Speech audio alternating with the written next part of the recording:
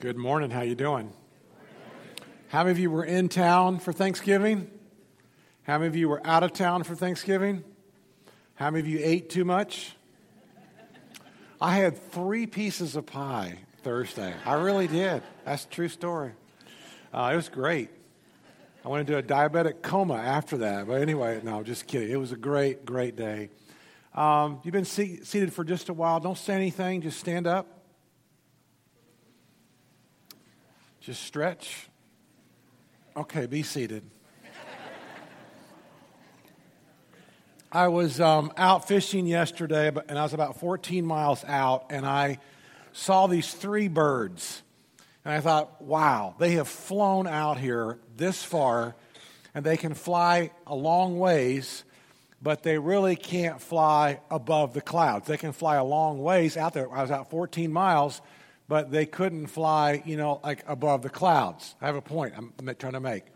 You've been in an airplane, and it's been a rainy day, dreary day, cloudy day, and you get in the airplane during the day, and you fly through the clouds, and all of a sudden it's what? It's clear. It's beautiful. It's a whole different perspective. Last Sunday, we talked about dreams and the process of dreams. This Sunday, I want to talk about perspective. Say perspective. Because everybody has one. And there's 4 major topics this morning that our author mentions, and we all have to wrestle with these 4 topics. But we have a perspective that comes with these 4 topics. So one of the topics he mentions this morning is wisdom. We all need wisdom. Then he talks about pleasures. We all are going to have pleasures in the margins of God or outside the margins of God, but we all deal with pleasures. So we deal with wisdom. We deal with pleasures. We all have to work. And then the 4th one is wealth. And so all 4 of these deals with perspective. They're not right, they're not wrong, but he wants to talk to you about your perspective. So again, the birds can fly a long ways out, but they can't fly that high. The airplane, once it breaks through, gives you a different perspective. So how you deal with life is your perspective. Say perspective. Say perspective. Because we're going to talk about a perspective today. And in the book of Ecclesiastes, which probably all of you read this in your morning devotions before you came to church today, but Ecclesiastes is one of those tougher books, but it's a great book. And if we understand that perspective is worth fighting for, it will change how we look at things. So the first topic he mentions is about wisdom. Here's what he says. I, the teacher, this is King Solomon, was king over Israel and Jerusalem. I applied my mind to study and to explore by wisdom. So here's the first topic, say wisdom. Wisdom. All that is done under the heavens. What a heavy burden God has laid on mankind. I have seen all the things that are done under the sun. Now that's the perspective. And most people around you will live with this perspective, under the sun. It's like the birds. They can't get above the clouds. It's like the airplane that flies too low. Once the airplane gets above, it's a whole different. It was raining. It was sleeting. It was snowing. You had to be in Michigan or someplace. And now you get above the clouds. You have an entirely different what? A completely different perspective. Now, I guarantee you that all of us are surrounded by people who have an under-the-sun perspective. Your family at Thanksgiving may have had an under-the-sun perspective. Your relatives you get together with at Christmas time may have an under-the-sun perspective. Your coworkers may think and look and see under the sun. There's something so much better.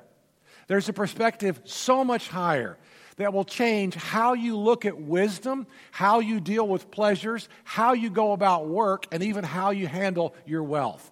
I've seen all these things that are done under the sun, and all of them are meaningless and a chasing after the wind. Now, we'll go from wisdom to pleasures. I denied myself nothing my eyes desired. I refused my heart no pleasure. My heart took delight in all my labor, and this was the reward for my toil. Yet when I surveyed all that my hands had done and what I had toiled to achieve, everything was meaningless, a chasing after the wind, and nothing was gained under the sun. Now say that with me. Under the sun. Say it again. Under the sun. Everybody in this room and everybody in your neighborhood and everybody in your workforce and everybody in your school either has an under the sun or an above the sun perspective. You have one of those two. And here's the second topic. The first was wisdom, and the second one now is talking about with pleasure. The third one is about work. And if you hate your job, and if you hate work, let me rephrase that. If you hate work, you have an under-the-sun perspective. People who love to go to work and people who love work have an above-the-sun perspective. So again, it just helps to categorize where you're at. So I hated life because the work that is done under the sun was grievous to me. How do you view work? How do you value work? Again, everybody in this room has to deal with these four topics. We need wisdom. We're going to have pleasures. They're either in the margins of God or they're outside the margins of God. We are going to work, and the last topic in just a minute is going to be about wealth. We have to have wealth to deal with life. So I hated life because the work that is done under the sun was grievous to me. And all of it is meaningless, a chasing after the wind. I hated all the things I had toiled for, where?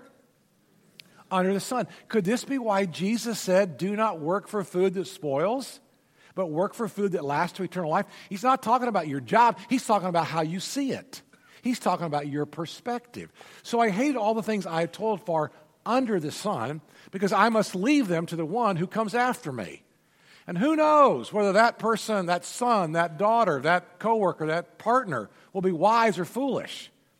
Yet they will have control over all the fruit of my toil into which I have poured my effort and skill. Where? Under the sun. This too is meaningless. And so my heart began to despair over all my toilsome labor. Again, where? Under the sun. And so he begins to now tell us about this perspective. And it should make you think. Do you like your work? Do you like work? Why are you working? Are you gaining wisdom? Are you decreasing in foolishness? How do you perceive the pleasures that God has put before us? And it begins to open up some windows. For a person who may labor, he's still on work, with wisdom, that was the earlier topic, knowledge and skill, and then they must leave all they own to another who has not toiled for it. This is meaningless, and this is a great misfortune.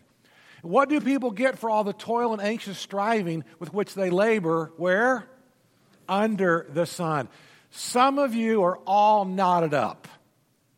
Some of you are so anxious about your work, and you're so worried about tomorrow, and you're so worried about tonight. And he's telling us, if that's you and if that's me, then we truly have an under-the-sun perspective when it comes to resources. What do people get for all this toil? Well, not a whole lot.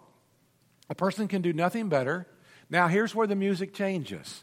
Here's where the window opens. Here's where the airplane is about to go through the clouds. Here's where the birds would like to be able to soar higher above the clouds. Here's your answer. Here's an above-the-sun perspective. A person can do nothing better than to eat and drink and find satisfaction in their own toil. This, too, though, I see is from the hand of God. And the only way that toil makes any sense is when you have this above-the-sun perspective. You're going to work yourself to death. And with an under-the-sun perspective, you're not really going to gain much. I can see a person can do nothing better than to enjoy all this. This, too, I see is from the hand of God. For without him, who can eat or find enjoyment? And what the author is going to tell us is, when you find him, you have found a different vision.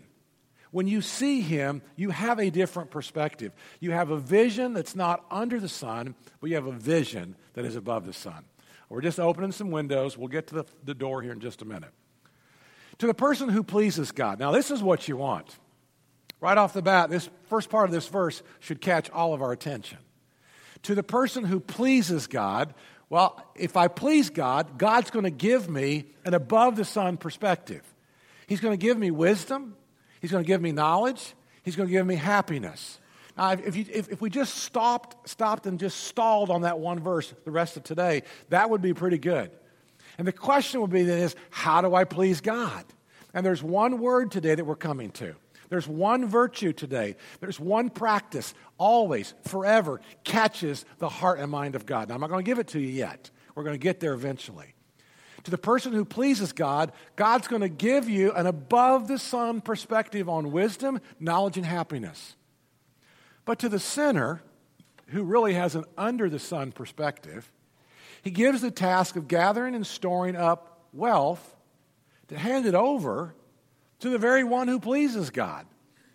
In other words, if you please God, God's probably going to take somebody's sinful toil and even bless you with it. Now that's kind of cool, isn't it? Because if you please Him, He will open doors for you, is what this verse says. This too is meaningless, a chasing after the wind for the sinner who stores it up and just hands it over to somebody else.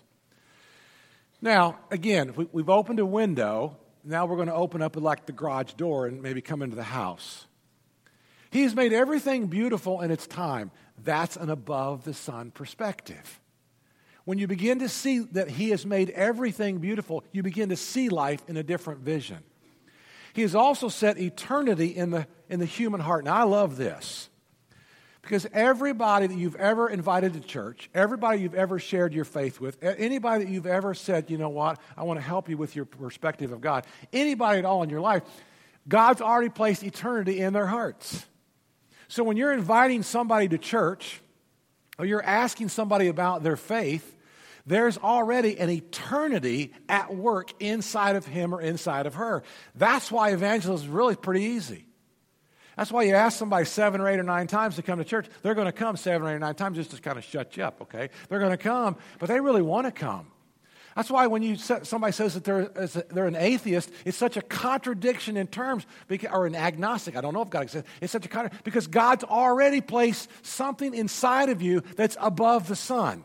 There's already a yearning, a desire for something in you, and that's just how you're wired. God's wired everybody with eternity in the human heart. Yet no one can fathom what God has done from beginning to end. I know there's nothing better for people than to be happy and to do good while they live. To do good pleases God, and we'll come to that. That each of them may eat and drink and find satisfaction in all their toil. This, too, I see, is the gift of God.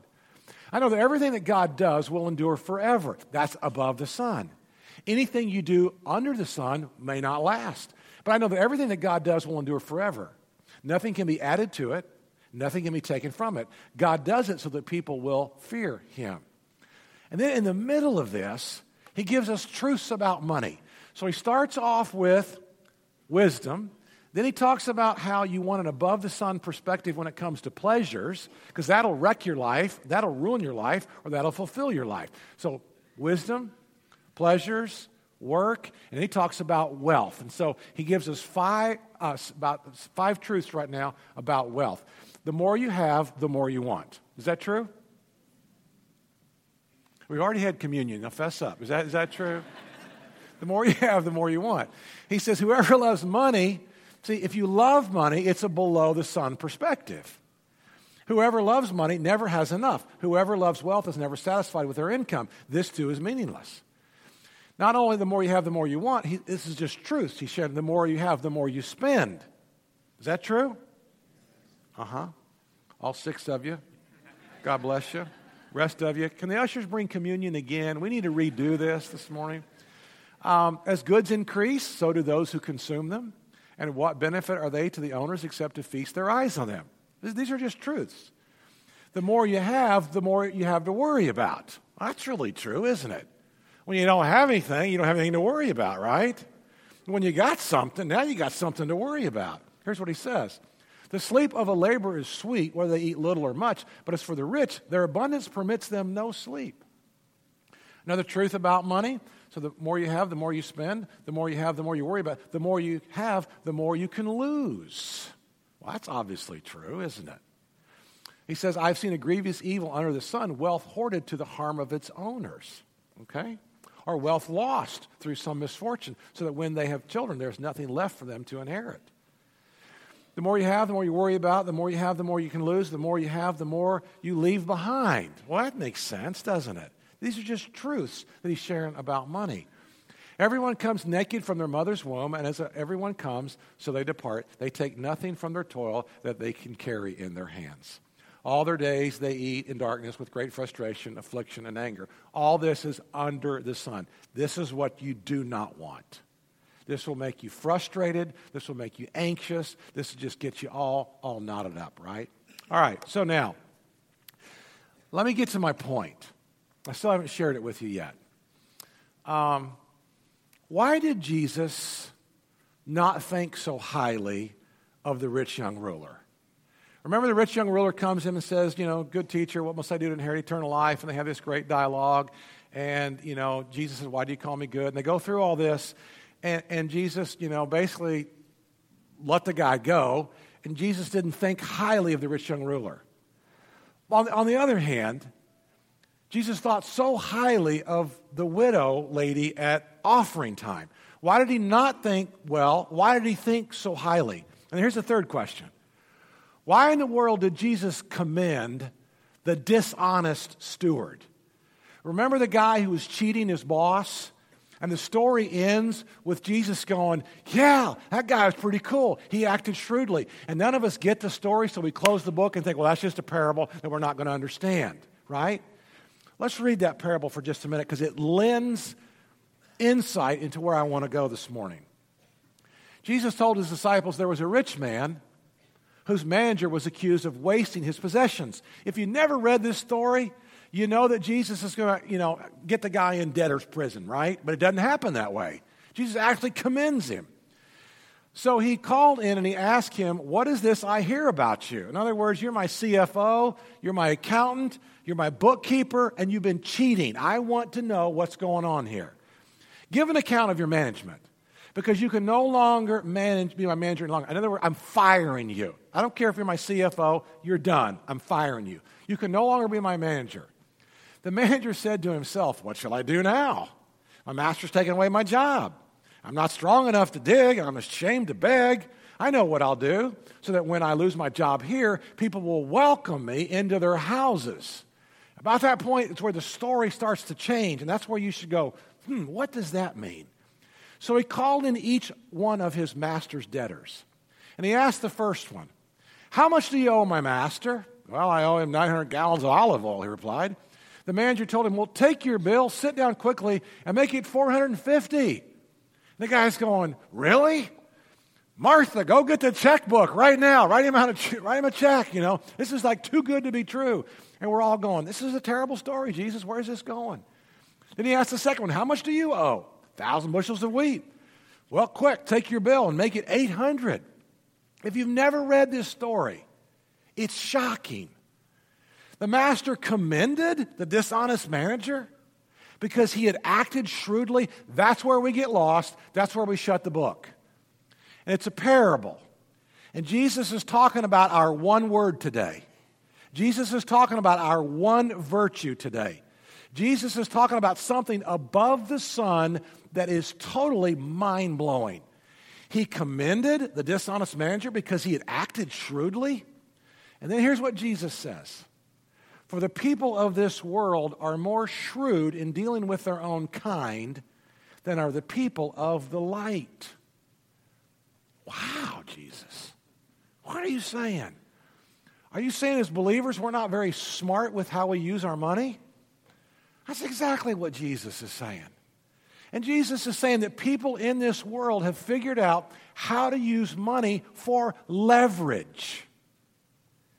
And he's trying to teach us how to use resources that it opens the door for the kingdom of God. He's trying to teach us there is a way that we can help people to find Christ and find their way with the proper use of resources. Wow. For the people of this world are more shrewd in dealing with their own kind than are the people of the light. And then Jesus closes this out and he says, use worldly wealth. And some of the real religious people that you and I know get all hung up on this and just pretend this isn't in the Bible. What does it mean? He's trying to teach us that it opens doors. And we're coming to our one word in just a minute. Remember the story in Matthew chapter 6 also, but it's in Luke. But in Matthew chapter 6, where Jesus said, why are you worried about your clothes? And why are you worried about your food? And why in the world are you worried about what you're going to eat? Remember that story? And so it kind of closes this way. And Jesus said, so do not worry, saying, what shall we eat, or what shall we drink, or what shall we wear? He said this, for the pagans, this is an under the sun perspective, run after all these things, but you have an above the sun perspective. The pagans run after these things, and your heavenly Father, He knows. He knows that you need them. He knows. And so we come to our one word today that just opens doors. We come to this one word today that just helps the gospel to be spread. We come to this one word today that gives us an above the sun perspective versus an under the sun perspective. And it's something that everybody can do, no matter what your economics are, no matter your education, no matter your background, no matter your sex, no matter your race. It's something that everybody in the room can do. Here's our one word for today. It's the word generosity. Now, we're not taking up another offering. We're not starting a capital campaign this morning. Everybody just relax. Go. Relax. This is completely different than tithing. This is not about first fruits. Tithing and first fruits go to your local church. This is a free will offering. This is not about Harborside. This is about you. It's about your sphere of influence. It's about the people in the cone of your life and how you have the opportunity to take generosity to a whole new level. Now, I can't define generosity for you. What's generous for you may not be generous for me or vice versa. Nobody can really define generosity for you. That's something that you and God have to do.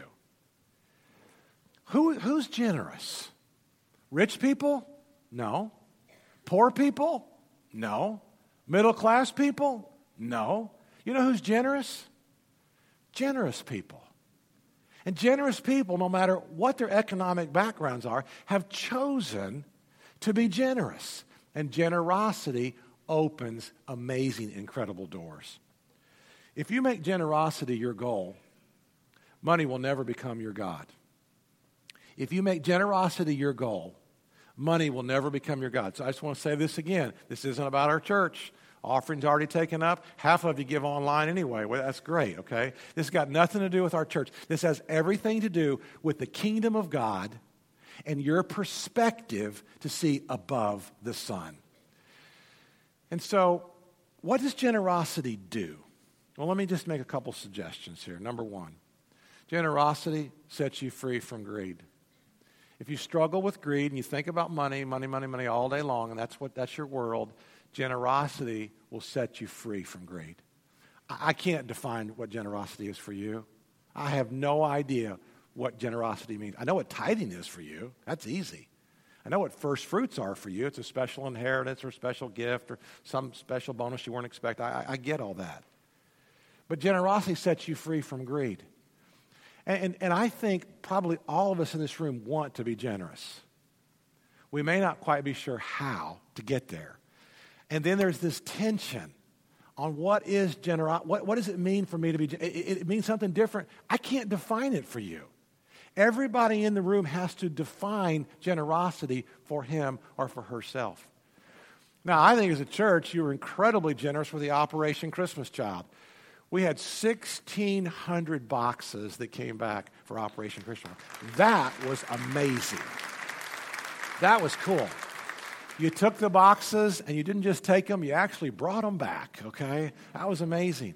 Because of your generosity as a church, we were able to help Beacon Street Ministries, and some of the board members are in the back this morning, and we were able to supply thousands of dollars, and we bought turkeys and hams and meat and fed a whole bunch of people because of your generosity.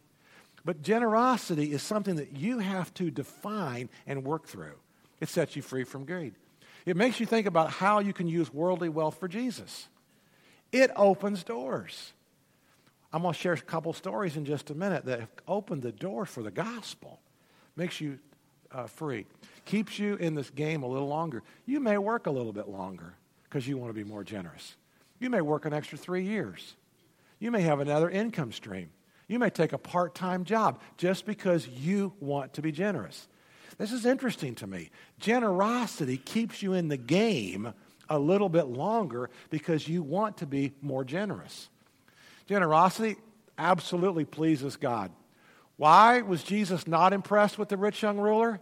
And why was Jesus so stoked about the widow at an offering time? It pleases your Heavenly Father. And generosity opens doors for God to bless you. It's an above-the-sun perspective. A generous person will prosper. I didn't write this. Obviously, Health and Wealth Gospel people have taken this out of context. I didn't write it. It's in the book.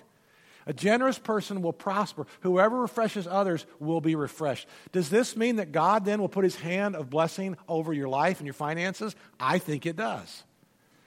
A generous person, generosity gives you options. It gives you options to be able to help other people. And this is now a couple verses about King David. And King David is raising resources, a volunteer offering, wasn't tithing, wasn't first fruits, totally a volunteer offering for the temple. Here's what King David said. He praised the Lord in the presence of the whole assembly. Praise be to you, Lord, the God of our father Israel, from everlasting to everlasting. Yours, Lord, is the greatness and the power and the glory and the majesty and the splendor, for everything in heaven and earth is yours. That's an above-the-sun perspective. Yours, O Lord, is the kingdom. That's above-the-sun perspective. You are exalted as head over all. Wealth and honor come from you. You are the ruler of all things. In your hands are strength and power to exalt and give strength to all. Now, our God, we give you thanks, and we praise your glorious name. They're getting ready to raise billions of dollars to build the original temple. But who am I? And who are my people that we should be able to give as generously as this? And it's an incredible thanksgiving. Everything comes from you, and we have given you only what comes from your hand. And when you recognize that everything you have comes from your Heavenly Father, you're able to see things from an above-the-sun perspective. All right. And then lastly, it gives you peace about your stuff. Generosity gives you peace about what you do have and what you do manage and what you do own. So it was a couple years ago, and we were getting ready to go to Israel, and a couple from our church came to me and they said, we'd like to sponsor a couple people going to Israel. It wasn't their tithe. It wasn't their first fruit. It had nothing to do with Harborside. It was they wanted to help some of our younger pastors be able to go to Israel. It was so cool. And what they were saying is, as the younger Kurt, you didn't get to go to Israel for the first time until you're 50. But now if they can go in their late 20s and early 30s, think how great of a teacher, and they didn't say this, but they were probably hitting around. They'll teach the Bible a whole lot better than you did. That's great. It's all good. All good. And the point is, they were generous, and about 3 of our younger pastors got sponsored to go on an Israel trip. We had another person that came forward and said, I would like to sponsor somebody else. These 2 families didn't even know this. And they sponsored it, and then another person got so blessed to be able to go. Generosity. You just never know the impact. You never know what your gift of generosity is going to do for the kingdom of God. It was 5 years ago that this man and his wife were getting ready to move out of town at Christmas time. And he said to me, we're getting ready to leave. Can we have lunch with you up here at Anthony's, the pizza joint? I said, absolutely. So I go to Anthony's, and I meet, have lunch with him. And he said, we're moving, and I want to give you $1,000 to give away. And I said, that's great. Who do you? He said, I don't care. I don't care who. I just want you to pray about it. You give it away. You make the decision, and that's all I want you to do. This was like a Tuesday or a Wednesday. And so I've got this $1,000, in my pocket, and I'm praying about it. I'm asking God, what do you want me to do with this? And so this was like 5 years ago, and it was when we only had 2 services, when life was a little bit easier back then, 5 years ago. And so I always would eat breakfast early Sunday morning someplace. I had 3 or 4 different restaurants around here. I'm not going to tell you which one. But I'm there, and I'm having breakfast, and I've never seen the waitress before. And I introduced myself, and I just said, hey, it's good to see you. I'd love to, ask you about your life. She said, well, I've got an 18-month-old. And I'm working a double shift today because I'm making ends meet, and my boyfriend, he's got a job, and we're all working, and we're all trying to make it. She didn't come to Harborside. She didn't come to our church. I didn't know her. And she walked away after serving me, eggs and grits and toast, God's breakfast. And so I'm asking, is this what you want me to do? Do you want me to give some of this or a good portion of this to this waitress? And the Holy Spirit said, yes. So I paid my $6 or whatever it was for breakfast. It's cheap. And then I left her the largest tip I've ever left a human being in my life. And she opens that little black, book that comes in, and this, for me, I said, I just want you to know God loves you. I just want you to know God cares about you and your little boy. He cares about your future. And the tears just sprouted and just start running. And restaurant packed full of people. I stand up to leave. She gives me this full body hug. She about knocked me over, in the restaurant. And I thought about that. I thought, I feel this good, and it's not even my money. Okay? So I thought, I'm going to start trying. I've been a tither since I was 16 years old. Tithing's a no-brainer. I come out of, everybody who tithes, you come out ahead. First fruits, no-brainer. Special inheritance, special offering, that's so easy. Generosity is a free will offering. Generosity is like something above and beyond, something that you want to do. It's not those are in the church. These are like wherever God leads you. And so I'm not a very generous person 5 years ago. And I've really had to work at this and on this. But I started, and we started, and I cannot tell you how supernatural that feeling is when you know that you've done something that God wants you to do, and you're in His will, and you've blessed somebody. Blessed them. The feeling of giving away somebody else's money was great, but the feeling of giving away our own money, 10 times. 10 times that. So you see, this is what I'm trying to say this morning. Tithing is really God's gift to you. If you're not tithing, you're leaving money on the table. It's called opportunity costs. Absolutely. Because God says He will bless you.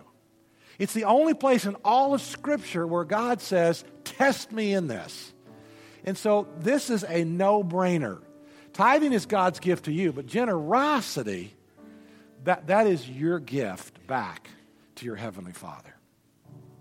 And it's something that every single one of us have the opportunity to do. So if you're a very generous person, the next 3 suggestions make no sense. You got this. You can check out. But if you were like me 5 years ago, lean in just a little bit. I'm going to ask you to try it. We have about 30 days between now and Christmas. And ask God to help you. And then look for some of those opportunities. Just ask Him. And what will He do? Well, He'll lay somebody on your heart. He'll lay something on your heart. Generosity isn't about money. I had 2 grandmothers. One was wealthy and one was really poor. The wealthy one tithed, but the poor one was generous. Generous. And it wasn't a lot. It was a little bit here, a little gift there. And I think God was so pleased with her generosity. And I want God to be pleased with my generosity. I got some work to do. I'm not there yet. I'm not. But it opens doors. It opens doors. And Jesus said, use it. Use worldly wealth. It's an above the ground perspective. Well, the most generous person who ever lived was Jesus. While we were yet sinners, Jesus gave His life for us. So I want to ask you to stand. I want to ask our prayer partners to come down front. And that's the place to start your walk with Him, is to give your life to Him. If you've never given your life to Jesus Christ, He asks you to repent. He asks you to confess your sins. He asks you to give Him your heart, your mind, your soul. He asks you to give your all to Him. And so this morning, if you would like to give your life to Jesus, our partners down front will help you. Maybe you want some special prayer to be more generous. Maybe you've got some thoughts in mind, but you're not sure if they're from God or not, and you just want somebody to pray for you and to pray over you. I want to encourage you today to pray, to try it, to ask God, and to look for opportunities to be generous. You were so generous to us. While we were yet sinners, you died for us. You generously spilt your blood. You generously gave your body.